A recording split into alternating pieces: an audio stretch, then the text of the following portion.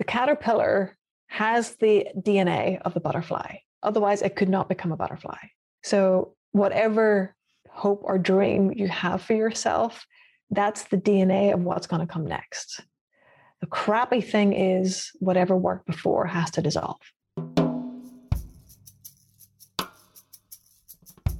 Welcome to Insert Human. This is a show that is not for everyone. It's for seekers, people like you, hopefully, who are searching for solutions to your problems, the world's problems, and everything in between. The conversations to come are going to show you how finding the truth of our humanity is the magic key to solving pretty much anything. Between my monologues, my dialogues with brilliant guests, and your good questions, you're going to learn how to insert human into everything, and in doing so, realize a better life and one day a better world. Greetings, everybody. Thank you for joining me yet again on another episode of Insert Human. I am here with a person who I have never met, but she just referred to me as a brother by another mother, sister by another mother. I think we've fostered a wonderful relationship through a series of calls and emails and Zooms. And so with me today is Julie Jhunggulwala. Julie is the president of the Academic Leadership Group, founder of the Institute for the Future of Learning. She's an instructor at Harvard. And she's also working on I don't know if you call it a project or an initiative, something called the Reinvention Mandate. What do you call that thing? A thing. A thing. It's a thing. It could be a project. It could be an initiative, an idea whose time has come. Yeah. We don't have a noun for it just yet. So okay. And that's totally fine. So one more thing, and we're gonna go right back to that question of what it is and why it is. But I will say to you, if you've listened to any of my other shows, the commonality of virtually everybody I've had on Insert Human is an exploration of the question, how do we evolve as humans? How do we do a better job of inserting the truth of us into our realities in order to achieve more, whether it's more for ourselves, more for our society, more for our company, more for our country, it doesn't much matter. And so Insert Human is an examination of our capacity to effectively reinvent ourselves individually, collectively. And so Julie, again, thank you for being on the show, and thank you for this work, because I think it's, as I just said to you, it's probably the most important work we can do as humans. So I'd love to just start with how you found yourself in this industry world space, and then I'd love to hear how you got into this Reinvention Mandate work that you're doing, which is like real kind of hot off the press, just happening now, right? Is that right? Yes. So a little two parts. Sure. So how did I get into this work? So like many things in life, it only makes sense in hindsight, your resume being one of them. And right. I didn't plan this. Like most folks, my generation, went to school, got good grades, then you go to college, then you get a job out of college. And whenever I was in college, I wasn't exactly sure what I wanted to do. But my North Star, if you will, was, well, what can I do next that would open up more opportunities? And I've always loved to travel. And there was this program called the Explorers Export Marketing Program. This was back in the mid-90s. It was partly funded by the European Union. And its purpose was to really help develop undergrads, graduates, and to help Northern Ireland companies to build markets and research markets overseas. So I saw this as a great opportunity to build some skills and to travel, and for that to be paid for. And I remember so clearly the first week of the training that we had, which was really spectacular, really well executed. And two things happened. One, I felt like at the end of that week of training that I learned more in that week than I had in 4 years of undergrad study in business administration. And secondly, I remember there's a woman called Gillian, and she was one of the facilitators. And I didn't realize there was this whole profession, if you will, in adult learning. I remember looking at her and thinking, she looks like she's having a lot of fun, and I would love someday to be able to do what she's doing. So that launched me on the path of adult development, leadership development, designing, facilitating workshops, one-on-one coaching, organizational work. That was the genesis of that whole, I guess the next 23, 24 years. And then, now I'm blanking on your second question, Chris. It was a two-part. Well, no, it's fine. No, it's great. The second question was really about the more recent sort of beginning to dig at this question of reinvention, like I suppose natural extension of your interest in personal professional development. Mm-hmm. But just tell me a little bit about how you got into this. And you have a couple of people that you're working with on it. Just tell me about that. Sure. So it's a team effort. The three of us, Jenny Stein, Janine Matho, and myself. Janine right now is based in London, but currently in France. Really having a beautiful spot there to navigate through COVID. Jenny's in New Mexico. I'm here in the Boston area. And we're three women who have gotten together to really delve into this idea of reinvention. And the reason why we're doing it right now is historically, there has been a lot of conversation about the future of work and the half-life of skills.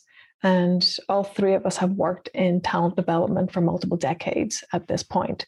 And some of us, myself included, in learning and development functions within large organizations. And what COVID has done is put jet fuel to this. It was always the case up until COVID that organizations, in particular large organizations, were thinking about and actively experiencing the blunt end of a skills shortage. With everything that's happening right now, AI, VR, the exponential rate of technology, you might have seen that in Thomas Friedman's book, for example, Thank You for Being Late, that graph that he shows the exponential curve of technology and then where humans are. Now there's a whole lot of conversation as to where the heck did that figure come from and where's the research? Well, you know what? I don't care because I use it in all my presentations. and I do acknowledge that he created it, but I don't point out where that human graph where the human curve came from. But it's plausible.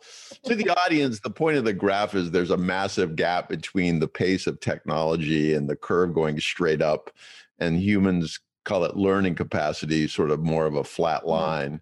And so like we are here. Right. Yeah. There's this worry that gap is, and part of that book, I think I told you I'm writing this book called Technology is Dead. And much of it is about, that gap is problematic. It's problematic. Yes. And again, with all of the conversation about, and we're hearing more and more of it now, we need to reinvent and upskill and reskill. Underneath that whole conversation, we believe is a larger question, which is how do human beings reinvent themselves? Because it's not going to be the case that you can reskill or upskill and that's it, you're okay for the next few decades. You might be okay for 3 years, maybe 5 years, but this ability to continually reinvent in an ongoing way, what we're going to do through this work, we're going to interview a large number of people and conduct a large number of focus groups as well, to really decode the black box of human reinvention. And we'll also do a pretty hefty literature review along with that to capture what we already know. But where I think we're really going to make a significant contribution is to identify how can organizations start to do this at scale. Because we've got whatever billion number of dollars being spent on learning and development, and it's so reactive, and it's the classic case of, right, preparing for the last war. Right. And my background, so I did my graduate work at Harvard Graduate School of Education, and a couple of courses that I took there still inform my work today. The primary one is Robert Keegan and Lisa Leahy's work on adult development. And Keegan talks about the 5 stages of development: childhood, adolescence, socialized mind, self-authoring mind, and transformational mind. And according to Keegan's research, the vast majority of adults are either in socialized mind or somewhere between the socialized self-authoring transition. And very few adults, and you need to live long enough to get there, get to transformational mind. And can I interject a quick question there? Does that correlate with Maslow's hierarchy? It sounds like it might a little bit. That Maslow's hierarchy of need, because the middle state is belonging, socialization.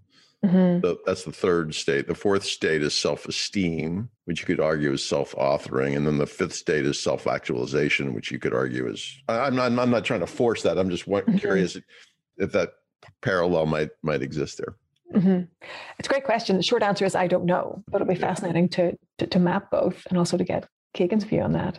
Yeah. And, I remember in the class, Keegan making the point that he's not saying that any one stage is better or worse than the other. What he's saying is what's important is that your level of consciousness, your level of meaning making is up to your environment. Right. So whatever the environmental demands are, is your level of meaning making equal to the task? Right. And I would argue with COVID that we are being invited to be much more self-authoring. Right. Right. And I do a lot of leadership one-on-one coaching work and teaching as well. And just in the last 3 to 4 months, there has been this building consensus that I'm seeing where people are saying, is this what I really want to do? Is this the life that I really want to have? Even if we go back to some sort of regular office environment, do I want to go back to what that was or some version of that? And then it's quickly followed up by, there's this thing I've been thinking about, this thing that I thought about a while ago, or, the whole question of, why are you here? What is your call to action in this world? And I believe we all have it, call to adventure in Joseph Campbell's parlance and the hero's journey. Mm-hmm. There is less and less, I think, opportunity to follow the path. And I'll be 47 in May. So I think I was the last generation for whom you could get on that bullet train if you were lucky enough to be on it, to go to college and then graduate and then get what would pretty much be guaranteed a middle-class job and a middle-class lifestyle. That guarantee is gone. And we're still perpetuating through the education system, college for all. And I disagree with that. I think we need to start opening up many more pathways for young people. And more importantly, we need to start building the skills much earlier on around self-sufficiency and thinking from first principles. And the question that I have always followed, and it's through my work at the IFL, it's what's driving this reinvention mandate, is it possible to design, build, and live a life of your own choosing, regardless of demography?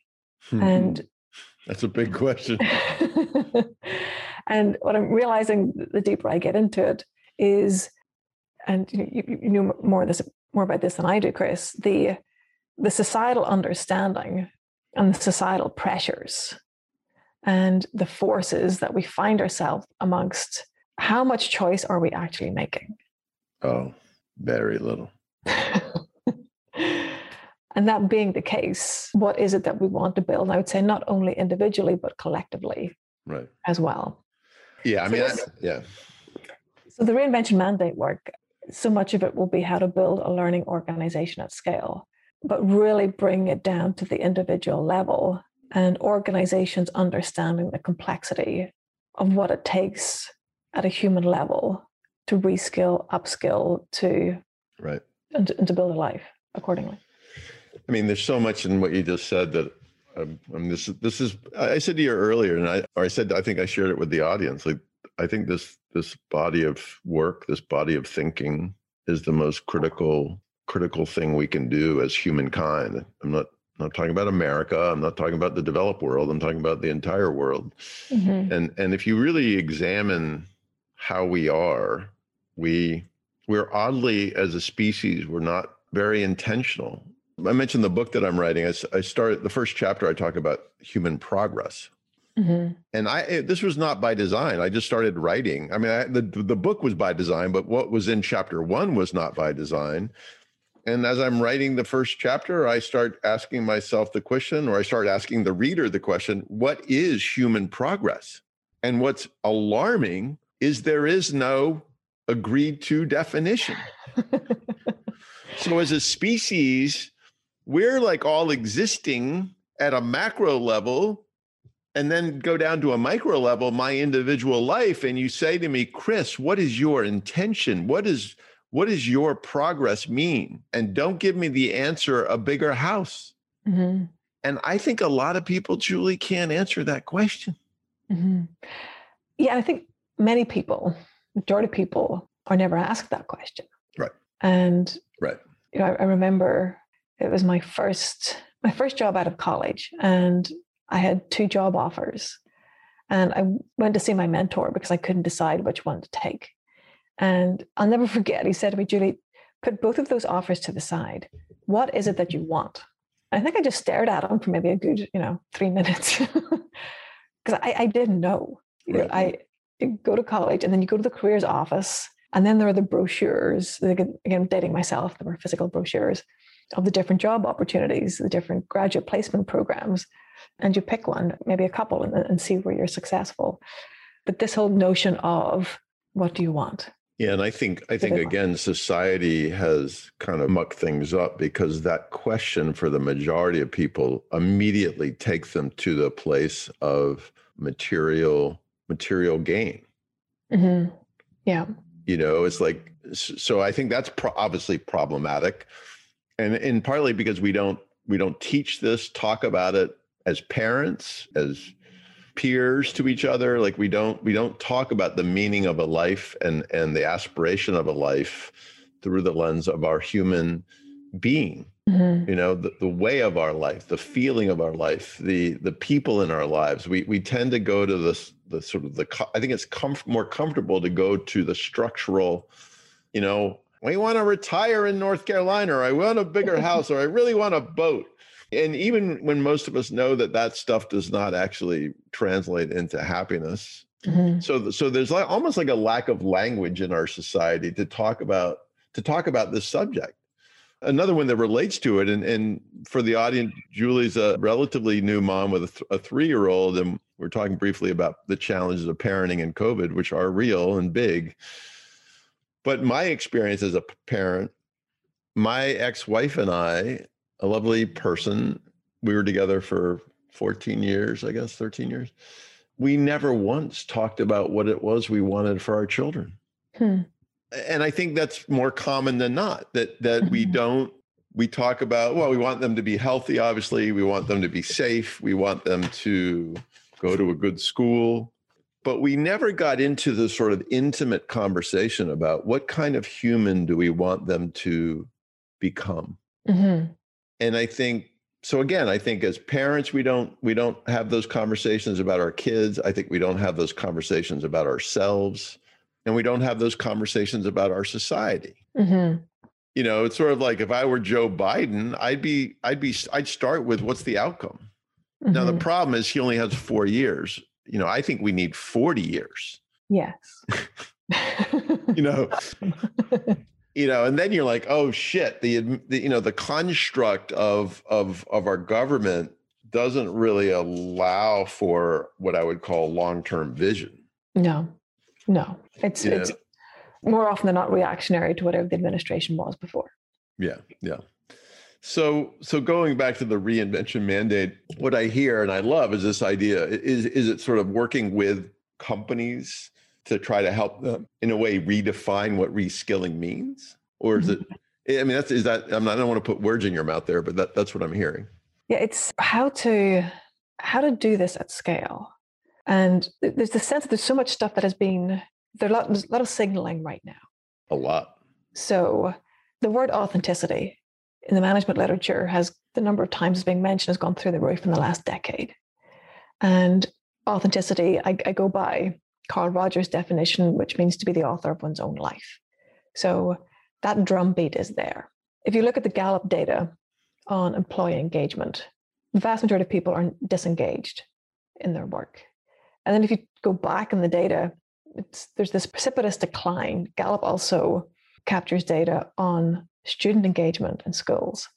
And it's pretty high in kindergarten, and it basically plummets as you get through high school. So in many ways, there's this sense of a system that as you progress through it, you're being asked less what is meaningful to you.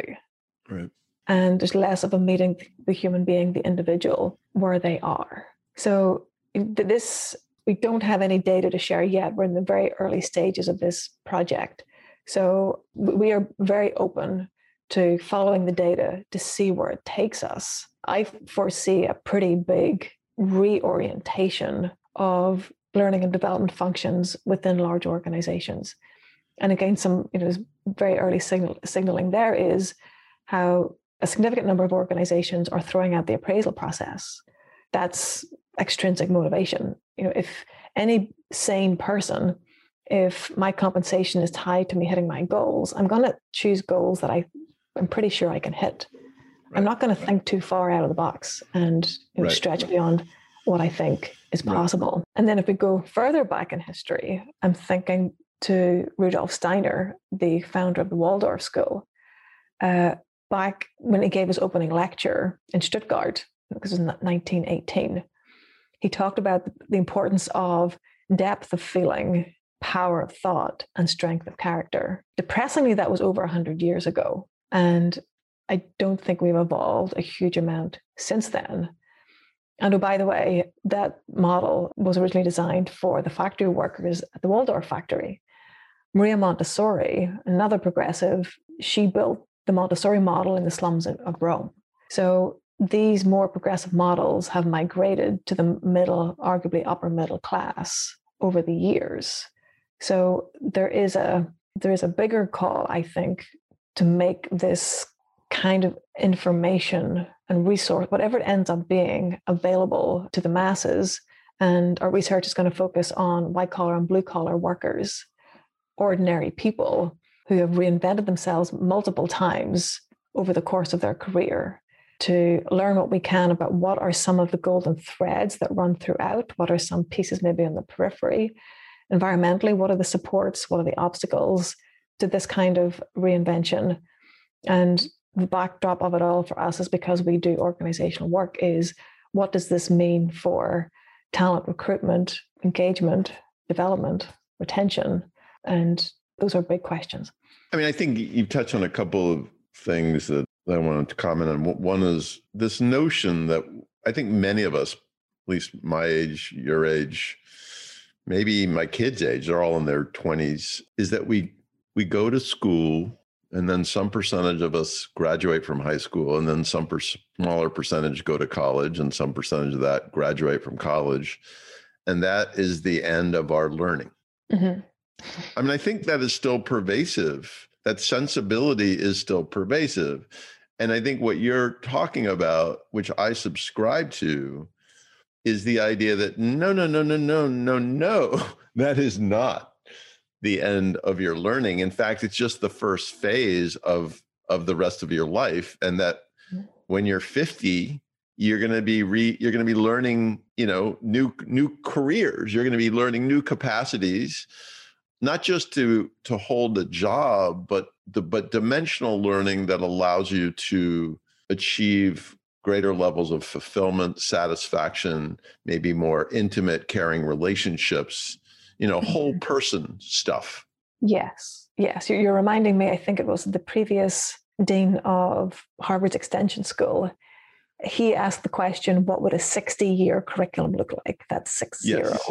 I think that's the orientation that we all should have. And again, I go back to your previous comment about go to school, some graduate, some go to college.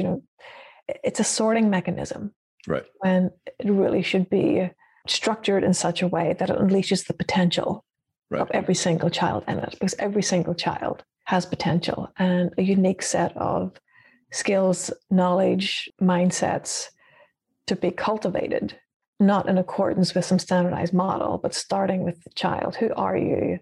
And what are you uniquely good at? What brings you alive? And how might we use that as fuel to help you move forward in the world and to build a life from that place? Yeah. So on the one hand, I think what you're saying, and I support, is the system is not prepared to support this outcome. Mm-hmm. Whether it's the formal system, K-12, higher ed, corporate training programs, that it's just not, it's kind of back in the 50s, and what you're talking about is like today and forward. And so that's certainly going to be a challenge. The second part, which I think maybe you're going to shush out in your interviews with people, is how do you foster the motivation? Because learning requires, and adult learning anyway, I believe requires some level of curiosity. When you're like 9 years old, you just go to school. You don't even know that you have a choice to learn or not to learn. Mm-hmm. Right? It just is. And that even extends into college. Whereas later in life, it's more of a choice. And so I'm just going to be, I know you haven't done the work yet, but I'm just curious to know, well, you've done a lot of coaching with people in different development paths. Can you motivate intrinsic motivation? Can you, that's a Mhm. stupid statement, but So I'm going to push back on the question a little bit in just a moment. no, With intrinsic motivation, I go back to probably our mutual friend, Dan Pink. And when he talks about autonomy, mastery, and purpose, right. a lot of folks feel like we don't have autonomy. I don't have choices. Right. It's hard to orient yourself towards mastery if you're not clear on purpose and a sense of, 10 years from now, add 10 years to your life. Look at that number. Where do you want to be? What kind of work might you be doing? Who do you want to be in your home? Where is your home? Right. Asking those kinds of questions from first principle. Right. But to your question, I don't see intrinsic motivation as being the bigger challenge. What I see more often is folks saying, I don't want to go there because I don't want to disappoint myself. I don't want to go for what I really want because what if I don't hit it? Bingo. Yeah. And that brings us back to Joseph Campbell and the hero's journey. It's the fundamental shift from the known world to the unknown world. And that's the deal that education sells, which is a guarantee of a known world. The sense of a guarantee that if you go to college, you'll get the middle class job and there'll be a path that is set out for you. Again, used to be the case for a lot of people, is no longer the case. We are all thrown right now, courtesy of COVID, into a PhD level of unknown world. None of us knows, a month from now, what the situation is going to be. So as a collective, we've been thrust into this. And it's why I'm really eager with Jenny and Janine that we embark on this work so we can start to give folks to show the innards of the black box and to provide practical tools and resources that will help people. And again, it used to be the case that self-help, that aisle in the bookstore, those of us who remember going to bookstores and pre-COVID, right. That was optional. It's just less and less optional. Right. And I think that the biggest nut to crack is inviting people to think about and then have faith in their dreams. Yeah, I love that. And I think what you're saying is because we have all been thrust into the unknown, our ability or willingness to embrace the unknown is greater. Mm-hmm. Whereas in the pre-COVID state, the unknown was a scary monster. And even if the known was unsatisfactory, it was known. Mm-hmm. And therefore we held on to the known, right? I mean, that's sort of it makes perfect sense to me. Is that the logic here? Is that we're becoming more comfortable with the unknown and therefore more willing to step forward into our unknown? Yes, I see it as being an liminal state. Something has ended. There was a pre-COVID world. I mean, you probably have the experience, like many of your listeners, where if you're watching a movie now and you see like a crowded restaurant or people, on a subway train, shoulder to shoulder, it just seems weird. Nobody's wearing a mask. They're all terribly close. It's so crazy. And even with the vaccine and establishing some herd immunity, are we going to go back to handshakes when you meet strangers? A lot of stuff has ended, and whatever is happening next, whatever the new thing is going to be, that is revealing itself on a day-by-day basis. Right. And there is incredible power, I think, in a liminal state. It's like a portal, if you will. And I always go back to my favorite metaphor of the caterpillar and the cocoon and the butterfly. In the cocoon, the caterpillar dissolves. And I remember as a kid thinking, the caterpillar doesn't dissolve. The caterpillar just goes to sleep, grows wings, and then comes out of the chrysalis. And was kind of disturbed when it was in one of my classes at school. The teacher said, no, the caterpillar actually dissolves. I didn't know that. So that is scary as hell. Scary as hell. To dissolve. But here's the kicker. The caterpillar has the DNA of the butterfly. Otherwise, it could not become a butterfly. So whatever hope or dream you have for yourself, that's the DNA of what's going to come next. The crappy thing is whatever worked before has to dissolve. Right. It brings up all of the fears, uncertainties, and doubts. And there's always a reason, always usually a good logical reason why I'll not do that today. I'll put that off until tomorrow. Yeah. One of my often referenced expressions is the irony of self-help is nobody can do it alone. Oh, I like that. Well, back to the book story, right? Like self-help. Okay, I'm going to go read this book and magically I will reinvent myself. And my experience in my own reinvention, which I definitely had a reinvention and continue to have reinventions, is it takes a village to do this. Mm-hmm. And it's probably premature to ask you this question since you all are just starting out on the reinvention mandate. But do you envision sort of a community component of this from a support? And in other words, the corporate sort of manifestation of a reinvention system probably is not people taking a class, right? Like there's got to be some sort of ongoing, organic, supportive, other people helping other people. Again, this may be unfair since given where you are, but is that sort of resonate with you as a likely part of the solution, if you will? Yes, I have seen it time and time again, and in my own life, none of us does any of this alone. It's this, and I think it is an American individualistic thing. I love this country. I became a citizen of this country, and no pioneer came here alone.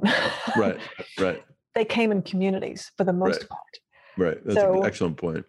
So that being the case, my hope would be, and we will, I'm pretty sure this will be one of the first things that we do, is to build a community that will have this flywheel effect where if I see somebody like me in that community and they're stepping out there towards their hopes and their dreams, that gives me more permission to do the same and really leverage what I think would be a very positive contagion to help that. Right. And I think it will probably be necessary to build these kinds of communities outside of the corporate structure. Right. In order to enable that. Yeah, so they transcend the corporate relationship. It's a lifetime proposition.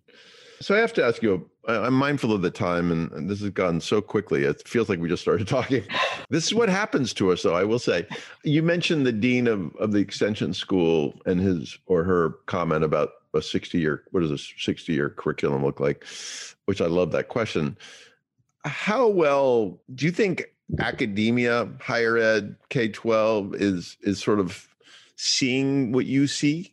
I'm hoping that the answer is going to be yes. Or do you think it's got to come from corporate? It's got to come from other resources because the current system, at least in America, is maybe struggling with other stuff, or like what's the prognosis for Theodore in terms of the academic, the education experience he's going to get versus what you envision as, what you want him to have? Yeah, I have no idea what Teddy Bear is going to be experiencing a decade from now.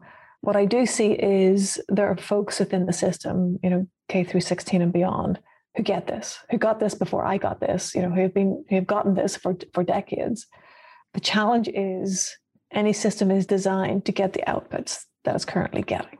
And a lot of these systems are immune to change. They are built to be self-perpetuating.